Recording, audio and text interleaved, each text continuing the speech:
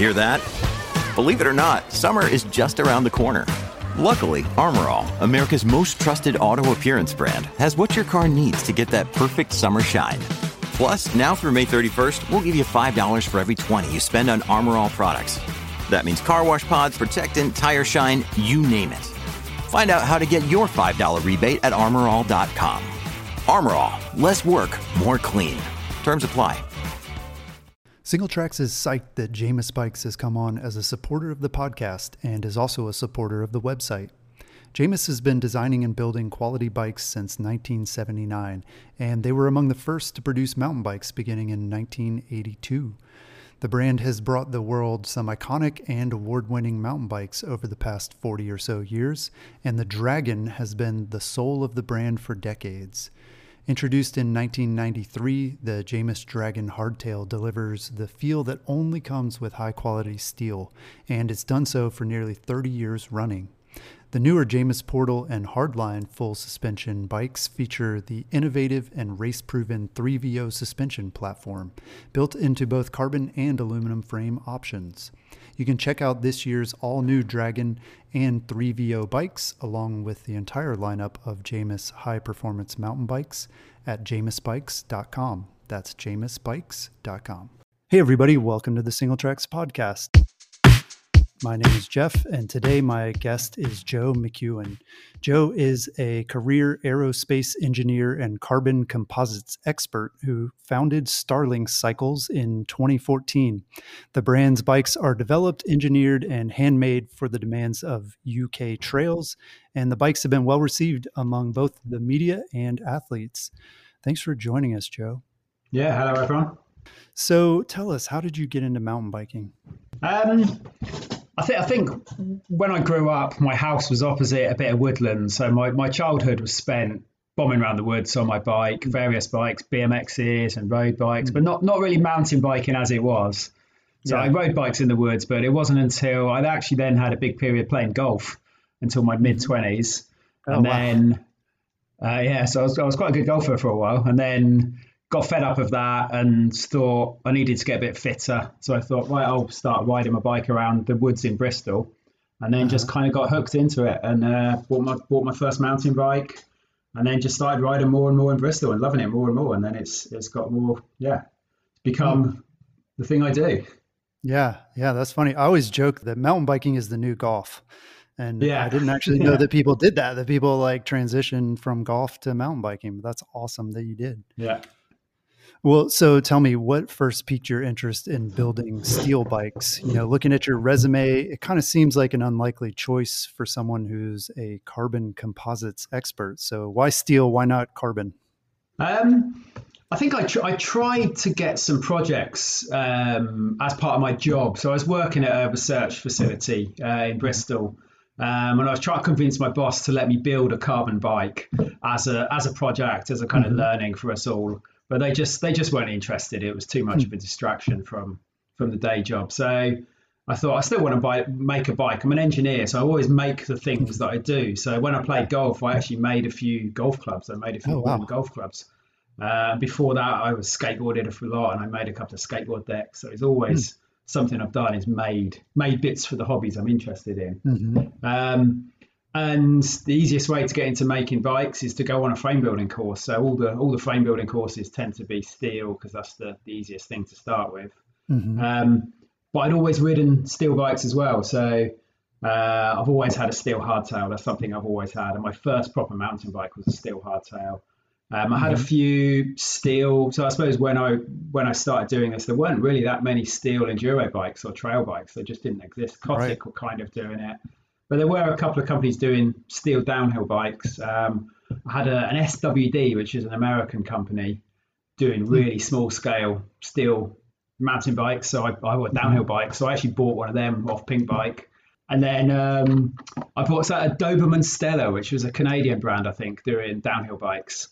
And I bought one of their steel downhill bikes. So I just felt I loved the feeling of the steel downhill bikes. They just felt damped. They felt great. So it was the obvious thing to make a bike was to start making steel because that's the easiest thing to get into. But I've also always been a lover of steel bikes, so it just made sense. Carbon is very difficult to to do in your shed, whereas steel's a lot more accessible. Right, right. Have you tried building bikes with other materials like titanium or, I mean, I guess aluminum, No, that's a totally different game, but yeah, I suppose that in terms of welding, the only welding I can do is brazing, so that's the only Mhm. skills I've got.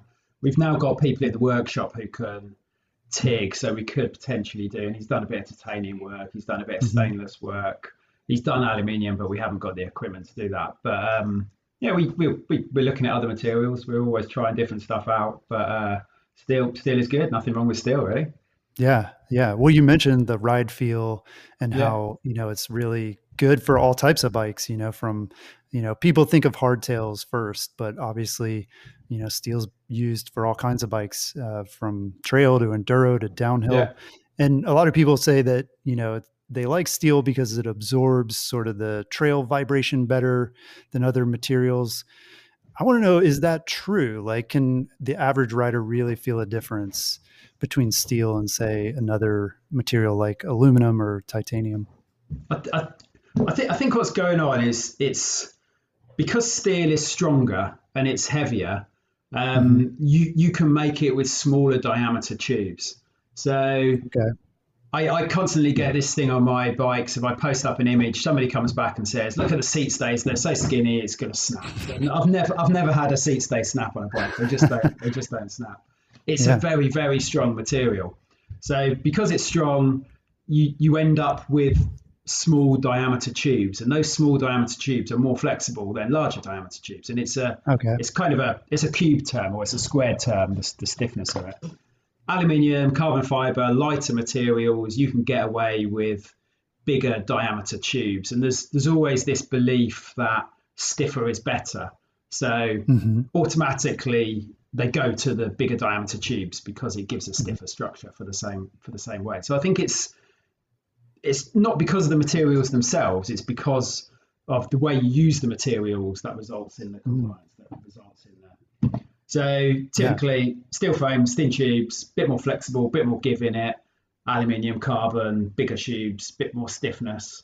But there's Hmm. there's also some other behaviours that I haven't quite got my head around. So hysteresis, which is kind of how materials give back their energy. Hmm. So I think I don't know. Aluminium aluminium fatigues. The reason it fatigues is because as you bend it and you let go, some of the energy is kind of I don't know absorbed. And the same with Hmm. carbon fiber. It's got lots of fibers. As you bend it, it sort of damps Hmm. out the so you lose a bit of energy in the bending of steel and aluminium. Or sorry, aluminium and carbon fiber as you bend it back. Okay. Whereas steel gives all its energy back, Hmm. or much higher proportion of its energy back, which is the reason you have steel springs. You don't have Hmm. aluminium or Yeah. carbon springs. Right. So that's what gives steel a little bit of zing. I think that as you push into it, all the energy comes back out, and it sort of gives you a bit of zing, a bit of life, a bit of feeling about it. Right. Um, Yeah. and then I'll keep going. Some other things as well. The uh, the small diameter tubes acoustically are kind of better. If you've got a big Hmm. tube, it can make all the noises, all the rattles in the frame louder. It makes it's like a sound box. It's like a guitar sound Yeah. box. It It's makes like an everything. aluminum baseball bat. You think about Yeah, that, like when you hit a ball with that, man, it's a very distinct sound. And you do yeah, hear that on the trail, rocks pinging off of the bike yeah, and yeah. Yeah. all sorts of things. I've never hit a baseball bat, but I use a golf analogy, which is when I played golf. When I played golf, clubs had tiny little heads. Now everything's Hmm. massive, and the noise they make is awful. It just sounds like someone's Right. smashing some kind of. So I think that acoustic element contributes a lot to the ride feeling as well. If your bike sounds Hmm. silent, if it sounds, if you're not hearing these awful noises, you feel more confident and you sort of believe in it a bit more. So Hmm. there's Yeah. lots of aspects why steel has a bit of life or has that perception that it has some life to the ride compared to other materials. Yeah, that's awesome. I'm gonna have to make a mental note of that too. Like thinking about sound in terms of ride feel, I mean, Yeah. we review bikes and products all the time and we talk about ride feel, but sound, I guess, is something that I never really Mm. associated with that. But you're right, like that gives the product a feel. I mean, we may not be Yeah. talking about like sensory touch, but we're talking about just sort of the overall, like, what do you think about it? What do you feel about the product? And that's really interesting. So if you've ridden a bike that's absolutely silent, and then it starts developing a rattle, you almost lose confidence in it. That silence is so important to allow you to concentrate as well. And it's a mental sport, isn't it? Cycling, really. However good our bikes are, we only go as fast as our brain lets us go. So everything to give us confidence in the bike is important. That's super interesting. Well, do you think, as it's applied to mountain bikes, and specifically when you get into like the longer travel bikes, is the material as noticeable? I mean, obviously you're going to have fat tires and suspension and other things that are going to play into that. And can you still feel that difference between steel and another material? Yeah, I think you can. The silence, we just talked about that, so that's an obvious one. But so I talk a lot about when your bike's going in a straight line and the suspension is acting in the plane of the bike, then you want the bike to be stiff so the suspension works properly. But it's not the tube diameters that dictate that. It's the overall depth of the frame. So the frame is 12 inches between top tube and down tube. That's what gives the whole frame its bending stiffness vertically. So in that sort of direction, you want the bike to be stiff. But then when you lean the bike over, the bike is bending sideways. So if you put the bike at a 45-degree lean, only half of the suspension force, or only half of the bump forces, are acting through the suspension. The rest is acting to bend the bike sideways. So if you've got a massively stiff bike, it means the bike can't bend. But as you go around corners, it can move in the plane of the suspension, but not in the other plane. Whereas if you have a bike which has got a bit of give and a bit of movement to it, it's almost acting like a sideways suspension. So the more you lean the bike over, the more you want the bike to have that suspension. And somewhere in my crazy head, I've got a design for a bike with sideways suspension. It bends in both planes. So this people saying, oh, steel's rubbish because it's got compliance, so therefore your suspension doesn't work. It's rubbish. It's absolute rubbish. The steel frame in its whole is plenty stiff enough, but you've got this added movement going sideways.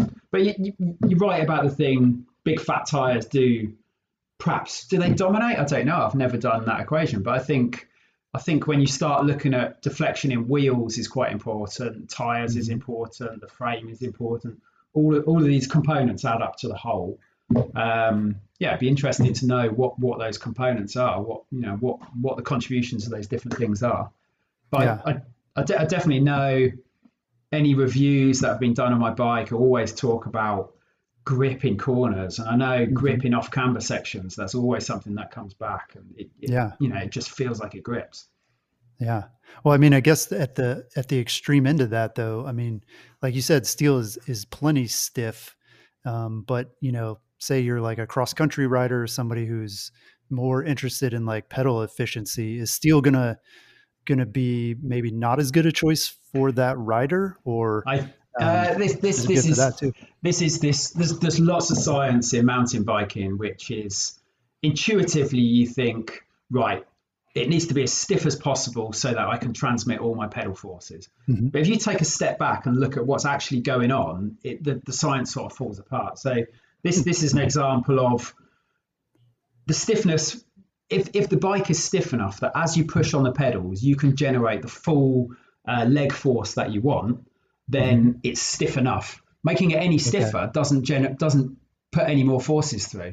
If the pedaling forces cause the frame to distort a little bit, but you still can put full force in, the frame has to spring back. It doesn't lose energy unless it's losing heat energy. So unless your bike is warming up, you're not losing energy. So there was actually, I think it was the Bicycle Academy in the UK, like a frame building centre in the UK. Somebody did a little study there where they looked at a very, very flexible road bike, and they looked at, as you pressed on the pedals, it did cause the frame to distort or bend sideways, but the force coming out the rear wheel was exactly the same compared to a stiff bike. So interesting. It's this, and another way of thinking about it is if say you're pushing on a wooden floor, you can push as hard as you want. If you push with your foot on a sponge floor, the sponge moves out of the way. You can't generate the hard force. If you push on a solid steel floor, you probably generate the same force as the wooden floor. So Right.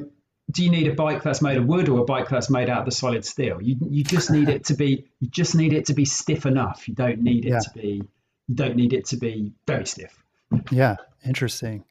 Well, another thing that I'm curious about is beyond the material, how does the tube shape and even like the bracing within the structure affect the ride feel? I mean, it seems like if you add extra bracing in certain places, are you gonna stiffen up the frame and lose some of those qualities that you want from steel, or how do those sort of interact?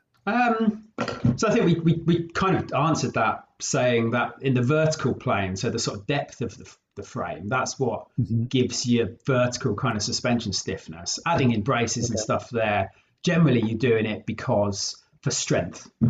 because you've got some kind of weak point, but that won't affect the overall stiffness of the frame. Okay. And that then applies to the tubes as well. So if you've got oval tubes, it makes Hmm. no difference to the overall vertical stiffness of the bike, because it's just the distance from the neutral axis. So I'll start giving a load of engineering examples in a minute. But Yeah. it doesn't affect the overall frame stiffness. Okay.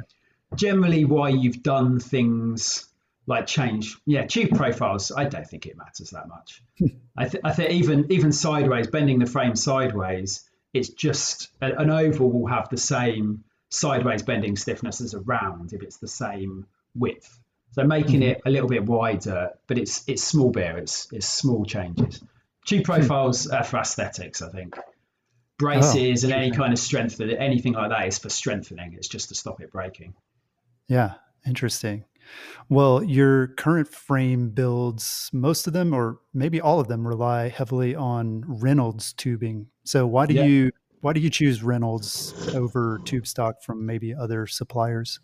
Um, Initially, I actually started using True Temper tubing, which I got from America. And the reason I did that was they had BMX tube sets that were actually in Hmm. quite long lengths, and they had tubing that worked for me. Okay. But True Temper went bust, I think, or they didn't go bust, but they stopped producing bike tubes. Hmm. And when I first started off Reynolds, it was quite tricky to get small quantities out of them. Hmm. They didn't. I think they're much better now. They're much better at doing that now. Yeah. Other brands, Columbus, Dacia, the Italian one, really only cater for road bikes. They just don't Hmm. do Interesting. they don't do tubes that are strong enough or thick enough walls for mountain Hmm. bikes. They're just not strong enough. So Yeah. I think Reynolds were kind of similar. And as I started producing more and more bikes, they've started producing me custom tube sets, and they're Oh, really good cool. at doing that. So they're very easy to work with. They very happily try different things out, and they've Hmm. been really supportive to me and really helpful. And the quality of their material, like the 853, the treated 853, is the strongest steel, sort of carbon steel tube set out there, I think, at the moment.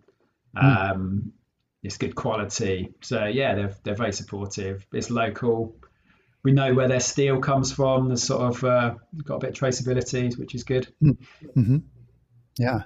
Well, you mentioned that you're able to get some custom tube sets from Reynolds. What does that mean? Like, what are you customizing? Is it the length? Like, do the tubes come kind of pre-sized to what you need for different parts of the bike, or is it profiles, or both, or what is it? It's kind of thicknesses. So um, yeah, I think my down tube is thicker towards where the main pivot is, and it's got a slightly longer butt so that it butts up nicely against where the main pivot is. So I've got more Hmm. material there. We've increased the wall thickness in the center a little bit, and then I think it's not one of their fancy DZB, which is triple butted, because we just don't need that. Hmm. Um, the top tube's pretty standard. The seat tube is a custom bent seat tube for me, Hmm. so it's got the right bend and shape in it. So really, Okay. it's mostly changing the butt profile, thicknesses. Yeah, they do that one bent tube for me. Yeah.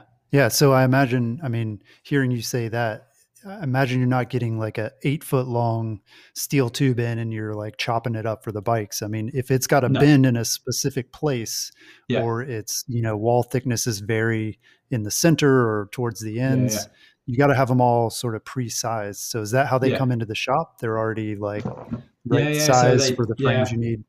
So they come in, I think they're 850 long, something like that. And the butts are in the right position. So they're thicker at the bottom and the top, or one end and the other, and then thin in the middle.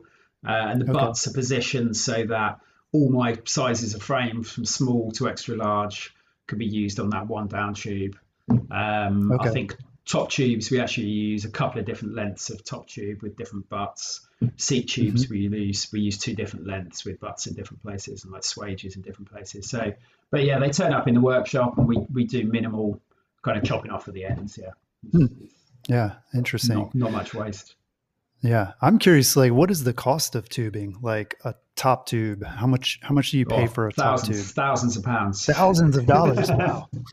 But I've just given them about £15,000 for tubes. So they're surprisingly expensive.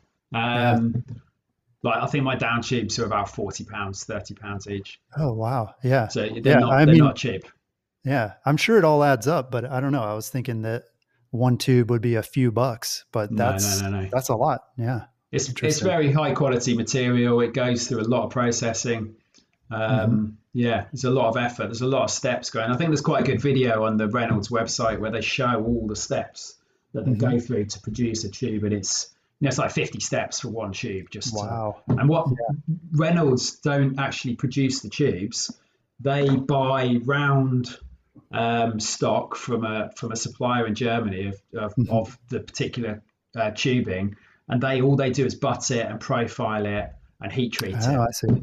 So it's not, Reynolds doesn't have a foundry in it producing tubes. They are the factory that turns standard round tubes into final heat treated bicycle tubes. Yeah, interesting. A lot of steps there that I guess I had never considered, and I'm sure some of our listeners find that interesting as well. So, are there certain design considerations that are unique to steel full suspension frames versus doing hardtails? I suppose. I've only really ever made full suspension frames. We have got a hardtail coming out soon. We've done a couple of fancy commuter bikes. That was just a bit of a design, but they never really sold. So we've got a hardtail coming soon, but a steel full suspension bike. I suppose your main design consideration is how you're going to manufacture it, because steel is expensive to get machined compared to aluminium. You've generally got straight tubes. To bend tubes is quite tricky.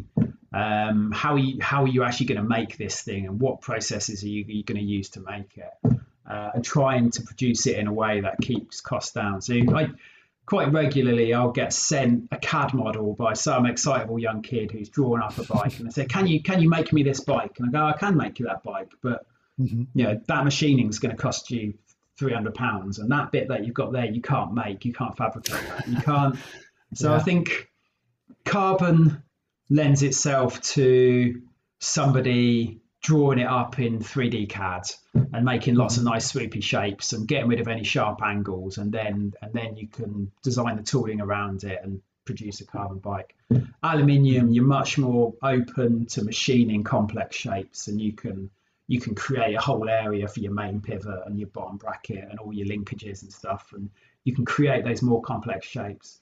Steel, because it's hard to machine, because it's heavy as well, you don't want to use a lot of material. Although it's strong, you can't machine things too thin because they start falling over. So there's sort of a minimum machining thickness. So inherently it adds a little bit of weight to it. So you've got to keep things simple. You've got to keep things, I suppose I try to make it elegant would be the word I would use. So keep it simple, keep it elegant, and then that lends to a bike that's efficient and lightweight and is a nice looking bike. So it's the manufacturing really that dictates what they look like. And I see lots of people trying to do complex steel bikes, and they're okay as one-offs, but doing more than one or two of them is going to be trouble. It's going to cost you money. It's not going to be a good solution. Yeah, interesting. Well, and I imagine too, with a full suspension, maybe one difference is, you're essentially creating the front and the rear triangle separately, I guess. Yeah, you weld them up separately, and then, I mean, you hope that they fit together in the end, right? Yeah, yeah. We actually get our swing arms made in Taiwan. So initially, I think the first maybe 100 frames, we were making all the swing arms in the UK, and the swing arms are quite hard, and they're standard sizes. So it lends itself to bigger batch production. So a few years ago, I did a batch of 100 frames that were fully Taiwanese made, but that added complications that I had to plan what sizes I need. I could only do one model. Painting was more tricky. So the front triangle that now we do 8 or 9 different front triangles for the 3 different bikes, or the 3 different main bikes, and all the different sizes.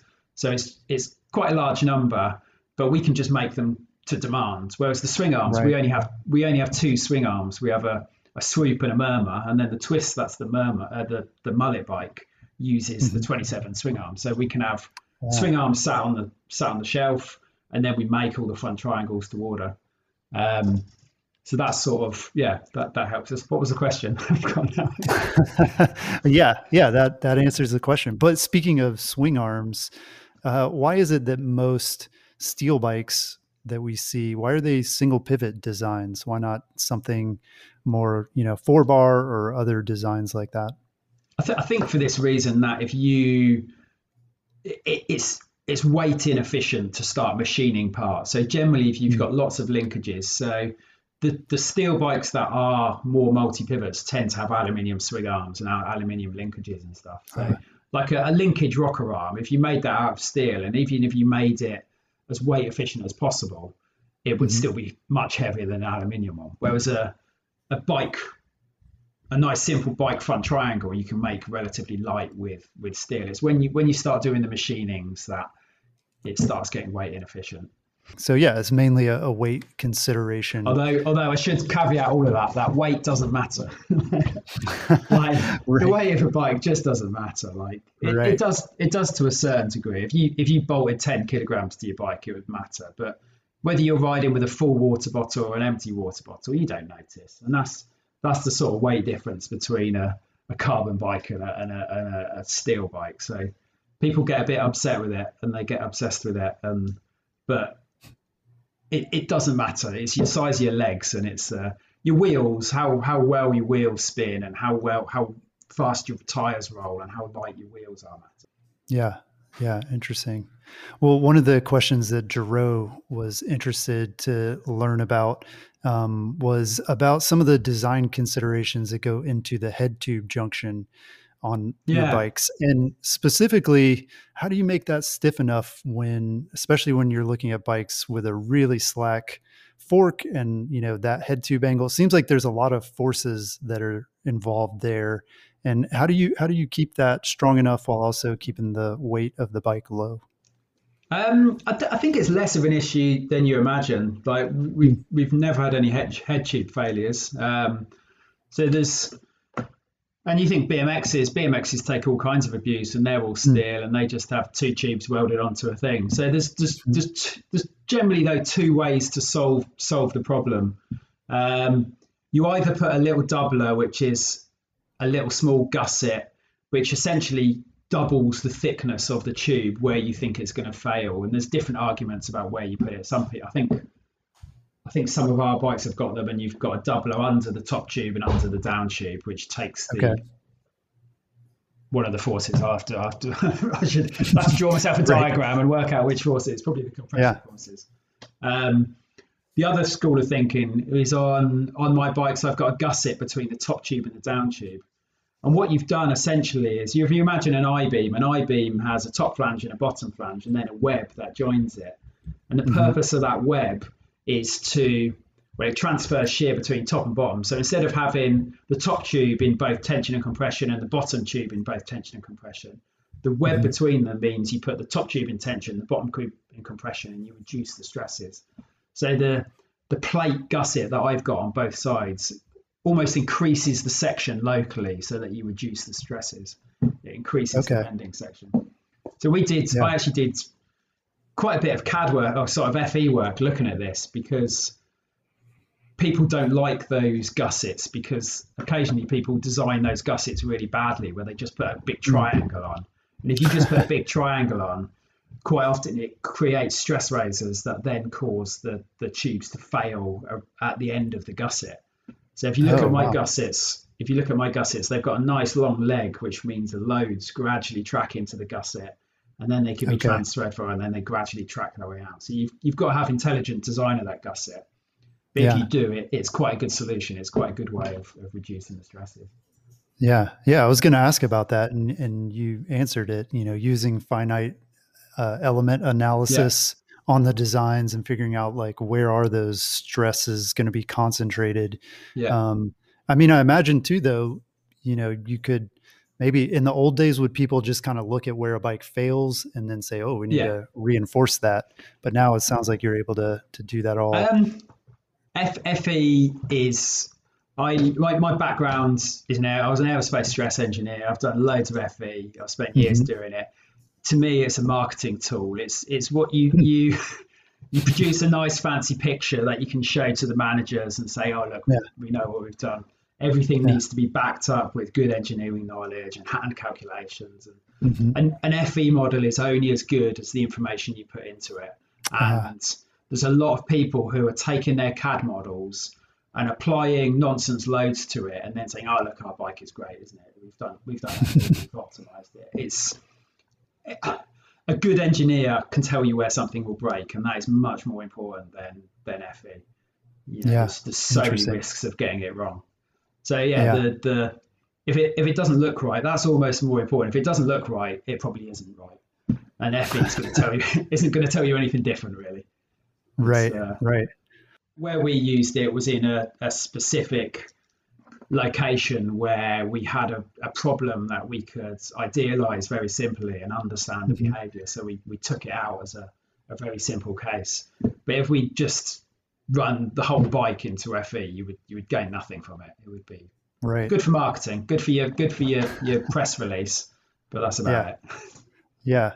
Well, you bring up a really good point about sort of the data that you load in and how you're actually looking at the bike. I studied structural engineering in school, and this was though looking at things like bridges or buildings, and it's like that's a static thing. Whereas a bike, I imagine, is really complicated because of just all the different positions that a bike could be in and the different ways that you're loading it. And I'm wondering, with your experience in the aircraft industry, which is harder, like to analyze? Is it an aircraft wing or is it a bike? Which one of those is like more complicated in terms of the forces at play? Yeah, the big issue is with the forces. It's on an aeroplane, we were given a load set. You had a whole department dedicated to determining the loads on the aircraft. And that's based on years and years of experience and refinement and testing. And then those top level aircraft loads, you kind of follow down through the various components, and there's processes and various levels of FE to understand load transfer and all this stuff. So it's very, very well understood. And then once you know the forces acting on something, it's very easy to analyze it, and you can do lots of different levels of analyzing. The loading on a bike is massively complicated because all the cases that are causing that loading tend to be strange dynamic cases. So crashes or big heavy landings or or things that you don't even predict, and going around a corner and hitting a rock and then stamping on the pedal, or all these weird cases that you can't predict. And that data doesn't really exist. I'm sure the big companies have got pretty good loading data, but because there's so many unknowns and because it's so dominated by an aircraft, you've got the engines and you've got the air pressures, and it's all pretty well understood. The bike loading is dominated by the rider, who is moving all over the place and he's changing position all the time. So. And people ride in different ways. So how do you determine? So I would, every company, you can do CEN testing, which sort of says the bike is the CEN testing basically rides it into a wall and does a sort of a bit of a drop. And there's a few other companies now who have developed some better testing. There's a company in Germany called EFBE who have developed higher level higher level testing that that they've sort of proved with more sort of empirical data. But yeah, even then, you're still relying on proper rider input and riders, sessioning it. I'm quite lucky. I've got one of my riders, Reese, he's Boosted Bryn, he's called. And not only is he an amazing rider and he just hucks off massive things, but he's also an absolutely useless mechanic. So he's the perfect bike tester, that he doesn't look after his bike and he rides it really hard. So we know if it survives him, we're pretty good. And, so it's that loading thing is so difficult to understand. And even when they start loading up bicycles with lots of sensors and stuff, you're only understanding sort of the basic accelerations on the bike. You probably don't understand how the geometry is changing. So it's a much more complex loading situation than there is on an aeroplane. Yeah, interesting. I always find it fascinating too, like the connection between the aerospace industry and bikes. And I think even from the early days, right? The Wright brothers, they owned a bike shop. As far as I didn't know that. Okay. Yeah. Okay. What you find is, I don't know, most mountain bikers seem to come from some kind of engineering background, or they're tinkerers. They like the whole having a bike that needs fiddling with is something they enjoy. Whereas road bikers tend to be, I don't know many mountain bikers who are doctors or lawyers. I know lots and lots of mountain bikers who are engineers or carpenters or joiners, or they're. So I think go. It's such an interesting sort of technical challenge. I mean, if we think about bikes, they have to be light, but they also have to perform. And, same with airplanes, right? I mean, you got to make them as light as possible, but you need them to be as strong as possible. And you don't even see that with cars necessarily, right? Like there's not always a big push. I mean, maybe with electrics now, but, there hasn't traditionally been a big push to like, we really have to get this thing right and use the right materials and all that to really optimize it. So I think cars are fundamentally designed for manufacture, aren't they? Everything is about manufacturing, and you could save a few grams, but nobody cares. It has to be able to, you have to be able to produce 10,000 of them in an hour. It's crazy. But bikes do get like that, and I think I'll be a bit cynical here about carbon bikes. That I think the reason why there's so many carbon bikes is there's a perceived, they are, the material in itself is, if used properly, is a lighter weight for a given strength, or is stronger for a given weight. So it's got a higher specific strength. But when it's used in bicycles, I think everything's massively overbuilt. And if you actually have a look at a lot of carbon frames, they're not that much lighter until you get to the very, very top end road bikes. But then they cost huge amounts of money. What's good about, or what I think is good for manufacturers of carbon fiber, is that it's unskilled manufacturing in assembling. Once you've spent all the money on tooling and a process, you can get anybody just to shove the carbon fiber into a tool, follow a process, press go at the end, cook it, it comes out. So what you see is lots of the carbon bikes are manufactured in China, where labor rates are cheaper and labor is less skilled. All of the welded bikes are made in Taiwan, where they're made by skilled welders who have got lots of experience. And so for big Mr. Bike manufacturer, it's almost the McDonald's of bikes carbon fiber. Once you've got the process right and you've got the process under control, and that is a difficult thing. I'm not taking anything away from that. It's a very easy way to produce lots of bikes at a perceived high value, compared to aluminium or steel, where it's a high skilled job. You've got to pay higher wages, produce it in a higher cost country. Yeah. Anyway, bit of controversy there.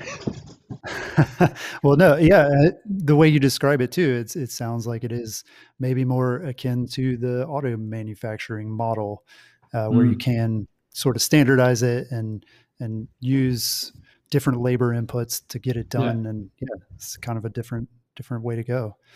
Well, let's get back to sort of talking about how you design steel bikes. So why do some bikes like the Murmur Trail specifically need a brace between the top tube and the seat tube?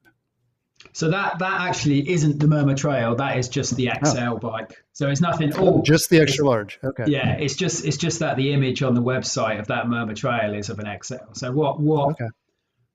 on the XL bike, if you have the top tube moving up proportionally as it would with the other sizes, the bike looks like a bit of a gate. So the XL actually has the top tube at the same position as the large bike, but then a longer seat tube. And because the seat tube's sticking out a bit further, you need a little brace to support it. So it's kind of driven by aesthetics. It just big frames just don't look that good. So they look a bit better if you get the angles looking nicer. If you drop that top tube, it looks a bit interesting. So, so is that standover height then that's kind of dictating that you keep the top tube at the same position? No, it's aesthetics. It just doesn't look as nice. People with long legs don't need top tube clearance. They'd be fine with the top tube in the high position, but it just looks bad. So another question I have is how you're able to dial in bottom bracket stiffness when building with steel. Again, this is a spot, I guess, where, I don't know, I would imagine you could feel that more when you're pedaling, because pedaling is kind of side to side, right? Like you're going to maybe potentially feel some of that twist in the frame. So what can you do to dial in the bottom bracket stiffness there? Or does it even matter? I don't think it even matters. It goes back to what we were saying before. You still get all those forces out, so I don't think it matters. I've never even thought about it. It's never a comment I've had back is that my bikes feel flexible whilst pedaling, and I get it with I supply Middleburn cranks with my bikes, which are UK manufactured, and they're the most beautiful kind of aesthetic tactile things in the world, but people always look at them and go, oh, they're too skinny, they bend, and they just don't. It's back to this whole pseudoscience thing. Oh, it has to be as stiff as possible. We want everything as big as possible. And in reality, it doesn't matter. It really doesn't matter. So it's just that we intuitively think, oh, stiffness, we need it to be stiff so it pedals better. We don't take a step back and think about, does it actually matter? Yeah. Well, I mean, you mentioned too, though, how aesthetics does drive some of the decisions, and it's not always about, making it strong or strong enough. Sometimes it just has to look right to people. Yeah. And I think with carbon too, I mean, you, like you said, a lot of those bikes are overbuilt, and, in that case, it's not like a look or anything that people are going for. It's really riders, for years just didn't trust it. I mean, they were afraid that like this, it looks like it's going to break. It's too light, it feels plasticky, but I mean, I guess in a lot of ways, we're not really rational when it comes to our bikes, are we? Like we just kind of look at them and we form a judgment. But I think that's actually really important. And I think aesthetics is really important because it kind of goes back to, our bikes are all way more capable than we are. Unless you're very, very top level, our bikes are massively capable. What's the best run you've ever had? It's when you focus, isn't it? It's when you're absolutely in the zone. You get to the bottom and you're like, you almost don't know how it's happened, but you've zoomed down. So a lot of that is confidence in your bike. So if your bike looks good and you're standing there looking at it going, I like this, I'm fast on this, that is really important. That is really important to how well you ride. And whereas if you look at it and it's, all the angles look funny and you don't like the look of it, you're not going to have any confidence. You're not going to be willing to, push it into the corners and really, really drive it in. So it's really important, aesthetics. It's, it's key, I think. Yeah. Well, and I think part of the takeaway for me is to trust the bike designers, right? I mean, like you've done the analysis, and whether I think it looks like it's going to be strong or not, that's, maybe not that important. I mean, bikes do fail, but it's pretty rare. So I think, maybe we could all do better to just trust that the bike has been designed and to give it a ride and see how it actually does feel. It's not in the interest of bike companies to have bikes that break. It would be the end of the company. If failures are so highlighted these days, it's just, you wouldn't have a company if your bikes didn't last. The word gets around so quick, and people do have quite a lot of warranty issues, but they tend to be non-catastrophic stuff, don't they? And they tend to be little pernickety things, and I think customers are quite accepting of that. But I think we have certification testing to ensure there aren't going to be big failures. Yeah. So I think, they're pretty good things. Yeah. Well, with all the recent supply chain disruptions, I'm curious to know how that's affected your frame business. On the one hand, it seems like maybe you're in a good position because you kind of build frames, as the orders come in, sizing and that kind of thing. But on the other hand, I imagine it's hard to get supplies. So what's it like right now? In terms of building frames, we're pretty good. We can get all the materials we need to build frames, so we can do that. And in the past, we've sold typically a frame, maybe a shock, maybe the odd fork, a few odds build components, and we've had good supply of parts. As time's gone on, because people can't buy components elsewhere, people are requesting more and more full builds. And I'm really struggling. So we're pretty good. We've got shocks, we've got dropper posts, we've got wheels, we've got handlebars and stems and all the build kit parts.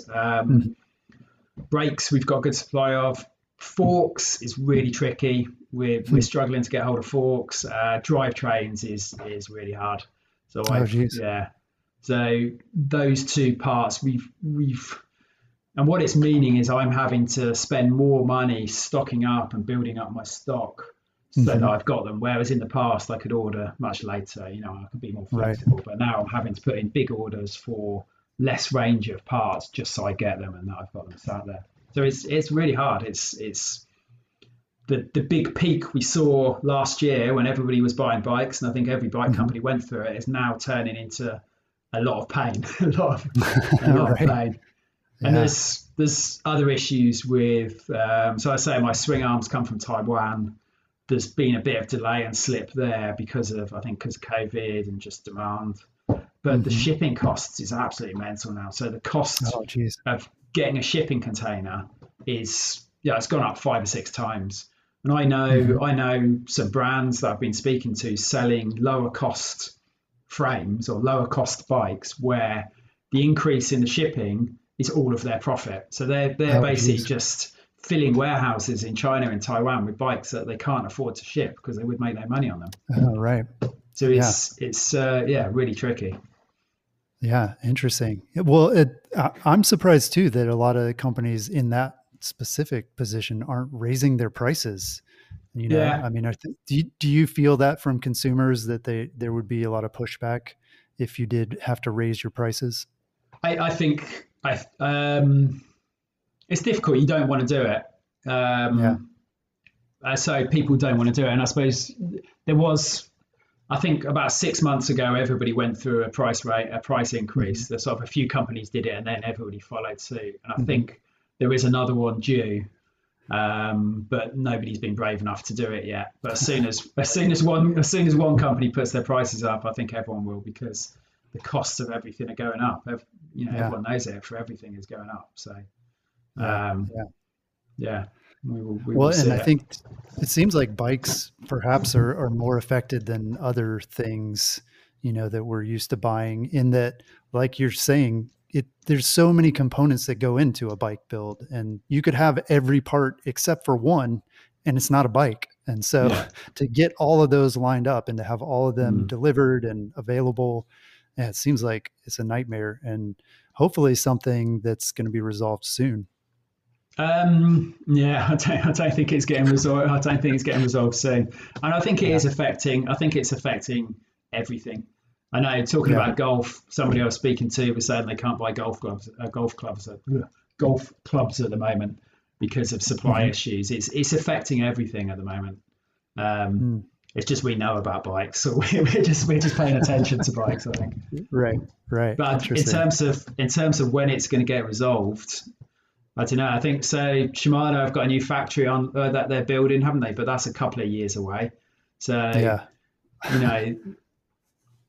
demand has gone up, supply has gone down, people are stockpiling, people are hanging on to bits. Like 12-speed chains. There's no 12-speed chains in the country. So. Oh wow. If 12-speed chains turn up, everyone's just going to buy loads of them because they'll be worried about it. So everyone's just stockpiling stuff, which just adds to everything even more.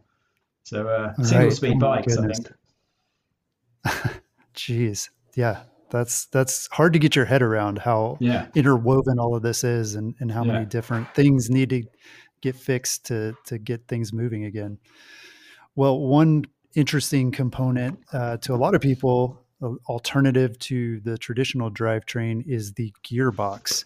And Starling has a gearbox driven model, the Spur, that we wrote about several weeks ago, and it was super popular with our readers. So I'm curious to know what you're hearing about from people who maybe bought the bike, and then other people who saw it and are just like, wow, this thing looks really interesting.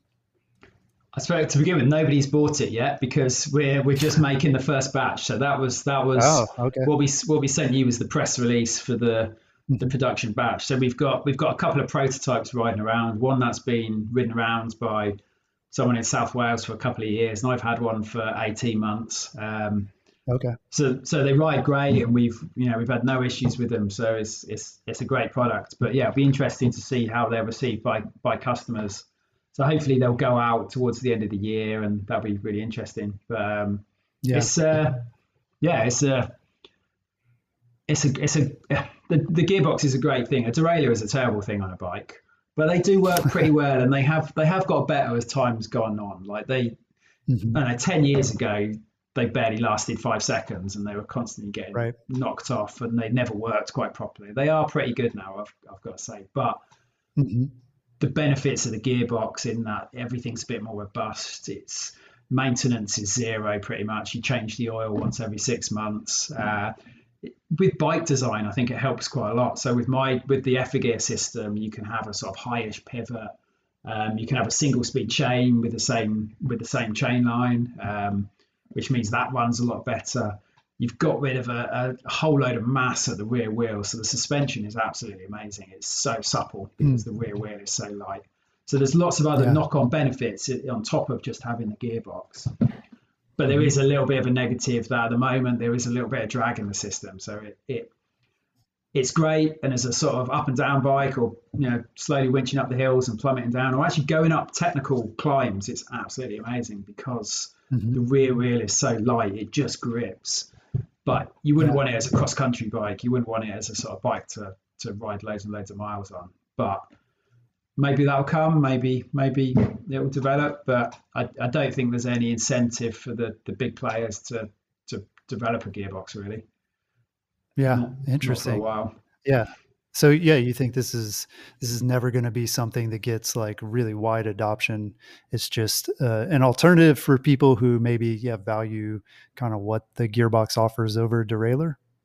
So I just think Mr. Shimano building his new factory, unless he's building his new factory to build gearboxes, which I doubt, because he would have approached, there's a massive amount of investment to change over your production. And I know they've done it with e-bikes and stuff, but that's a bit more of a certain market. They've probably got more confidence Right. so the gearboxes will probably only be adopted by mountain bikers and commuters. And commuters have got hub gears; they're not too fussed about it. So you could argue Right. it's a relatively small market compared to. I don't know. I'm not Mr. Shimano. I'm not Mr. SRAM. I don't know what's going through their heads, but Yeah. to me, it's a high risk, and they're unlikely to sure. to accept that risk until they know there's definite benefits. And Yeah. Yeah. I mean, it seems like there's always a lot of interest from riders. And like I said, our readers especially were like, wow, gearbox. But then at the end of the day, it doesn't seem like people actually end up putting one on their bikes. And I'm just trying to figure out what the disconnect is. Is it just the novelty of it that people are interested in, or is it something that they're like waiting for some big improvement to see where like it finally makes sense, or they're able to get over that hump?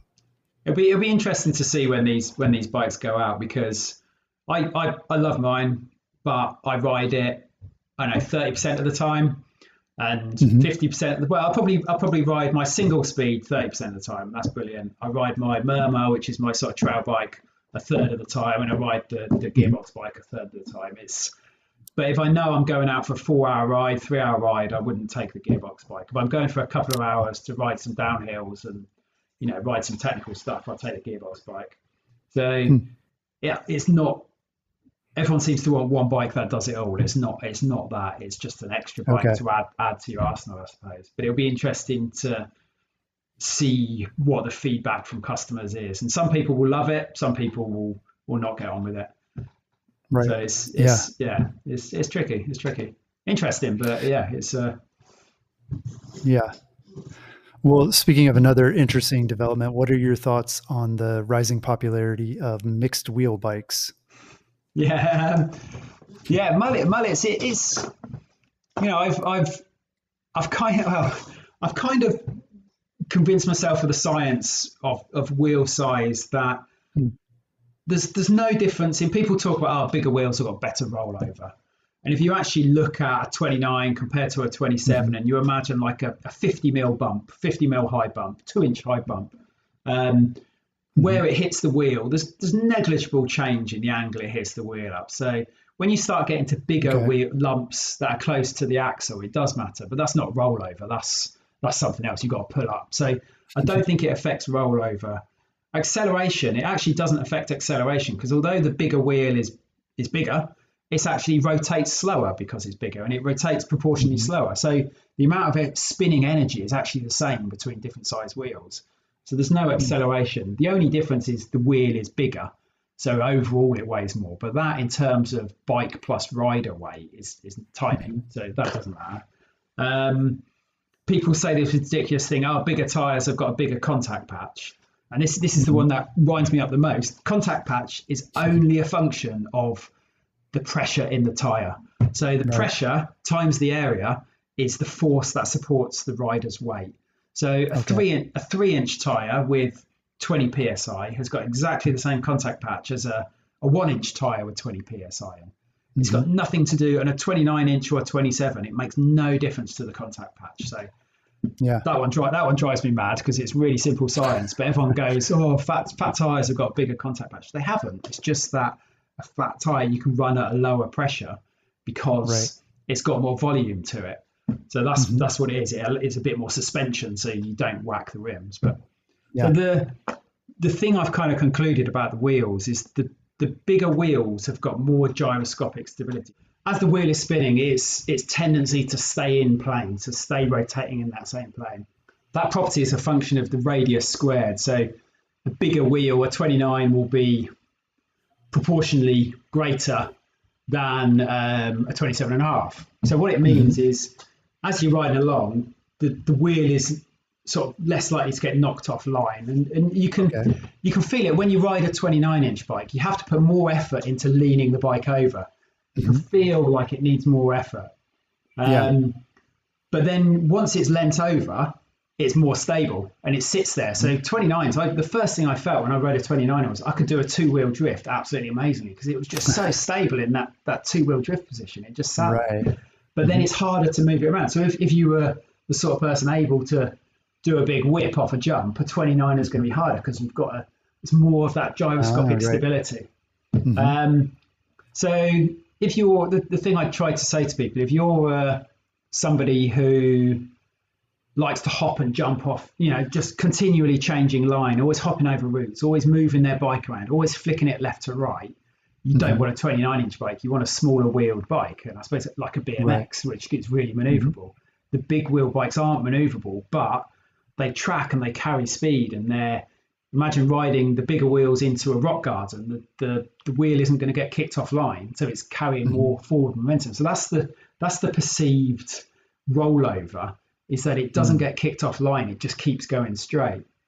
So if you sort of follow that logic through, a mullet bike sort of makes sense that you've got the front wheel, which is the one that steers, and the one that tracks through, which is the big stable one, and then the rear one, which can be moved around. It doesn't matter; it just follows. So, and the smaller rear wheel allows shorter stays, which people seem to like for a bit of pop and a bit of maneuverability.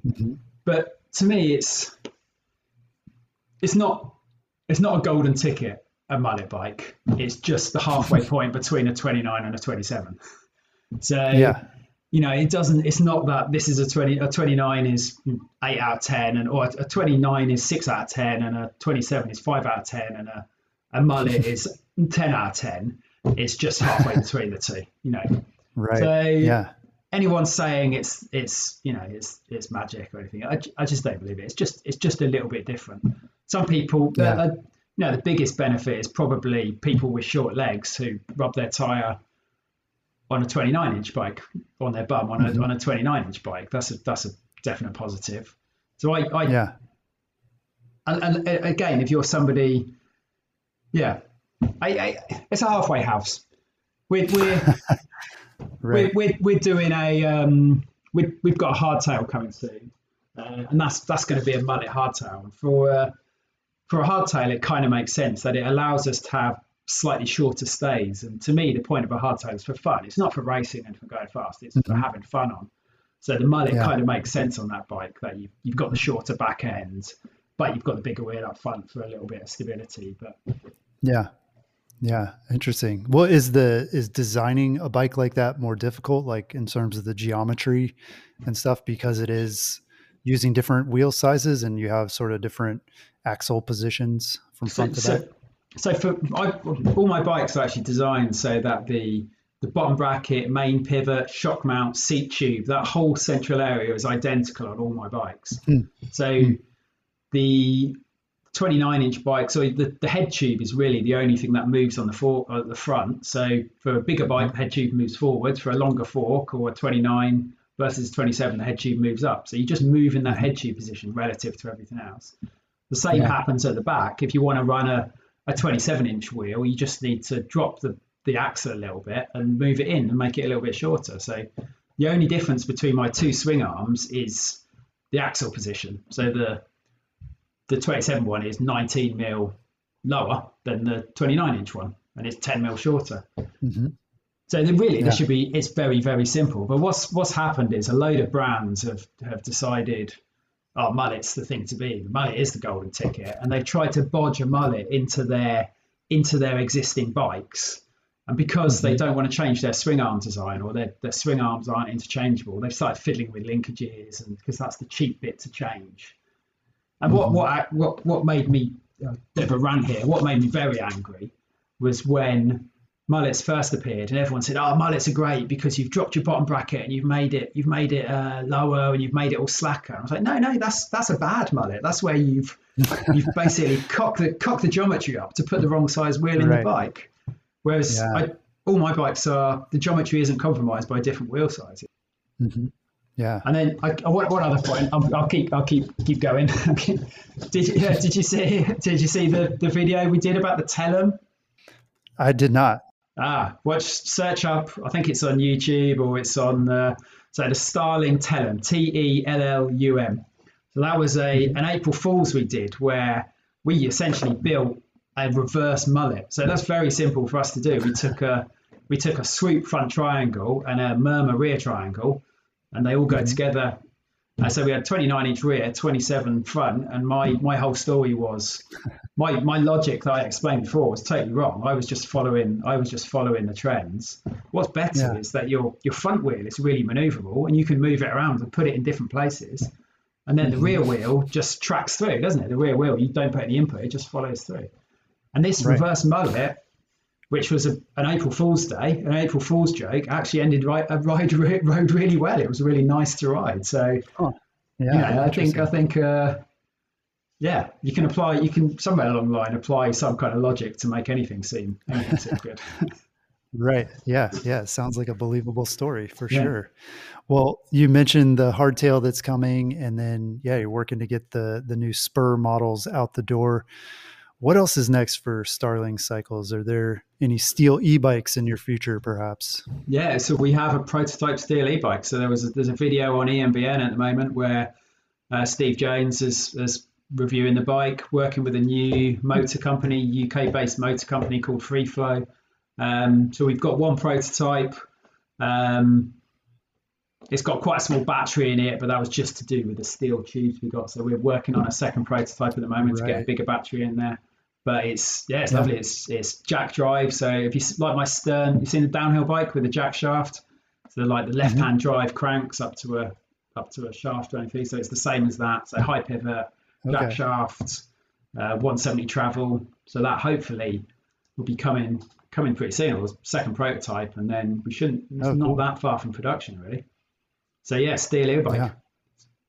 Yeah. It seems like that would be really challenging. I mean, I guess that's why I'm surprised is that, yeah, you don't have the tube shapes. Maybe that kind of limits where you can put batteries and things and the motor and all of that. I mean, I guess you can design around the motor, but is the battery sort of more of the challenge? The motor. So this free flow motor just sits essentially in a enlarged bottom bracket. So it's a 120 mil bottom bracket. So it's just a big cylinder.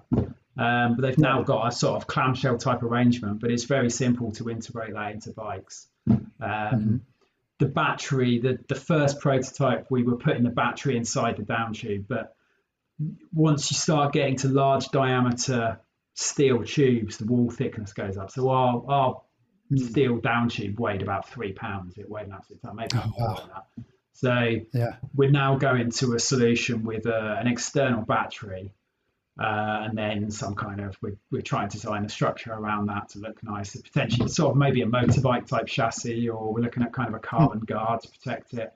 And the removable battery is quite good because it means you can either just put a spare in your pack, or you just, where we ride, you just park at the bottom of the hill and go up and down. So you just go to the bottom and slap a new battery in. So it's looking quite good. It's quite exciting. And I think you've got to do an e-bike. E-bikes are outselling other bikes. If I didn't have an e-bike, there's a risk to the company, really. Yeah. Well, that's cool. Yeah. It's surprising, but fascinating that you're able to take steel and to do all these different things that, maybe it seems like the bike industry moved past that a long time ago, right? Like they kind of decided that's old technology with steel, but you and with Starling are able to show that it's super applicable and adaptable and works for all kinds of bikes. And that's really exciting.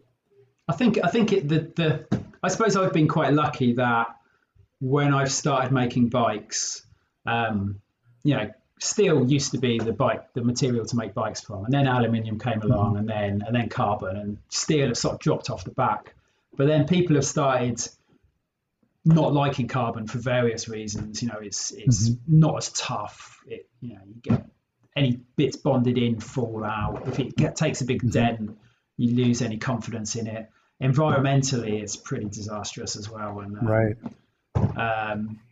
so I think steel is sort of making a bit of a comeback, and I've been lucky that I've appeared at the right time, that people are starting to feel negatively about carbon, and steel has then had the opportunity to rise again, really.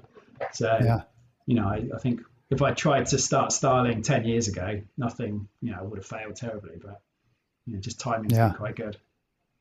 Yeah, fascinating. Well, Joe, thanks so much for taking the time to chat. I learned a ton about steel bikes, and I'm really excited to see what else you guys have in store. So thank you. Yeah, thank you. So I hope I haven't ranted too much. Well, you can find out more, see pictures of some of the bikes we're talking about, and connect with Joe at starlingcycles.com. That's all we've got this week. We'll talk to you again next week.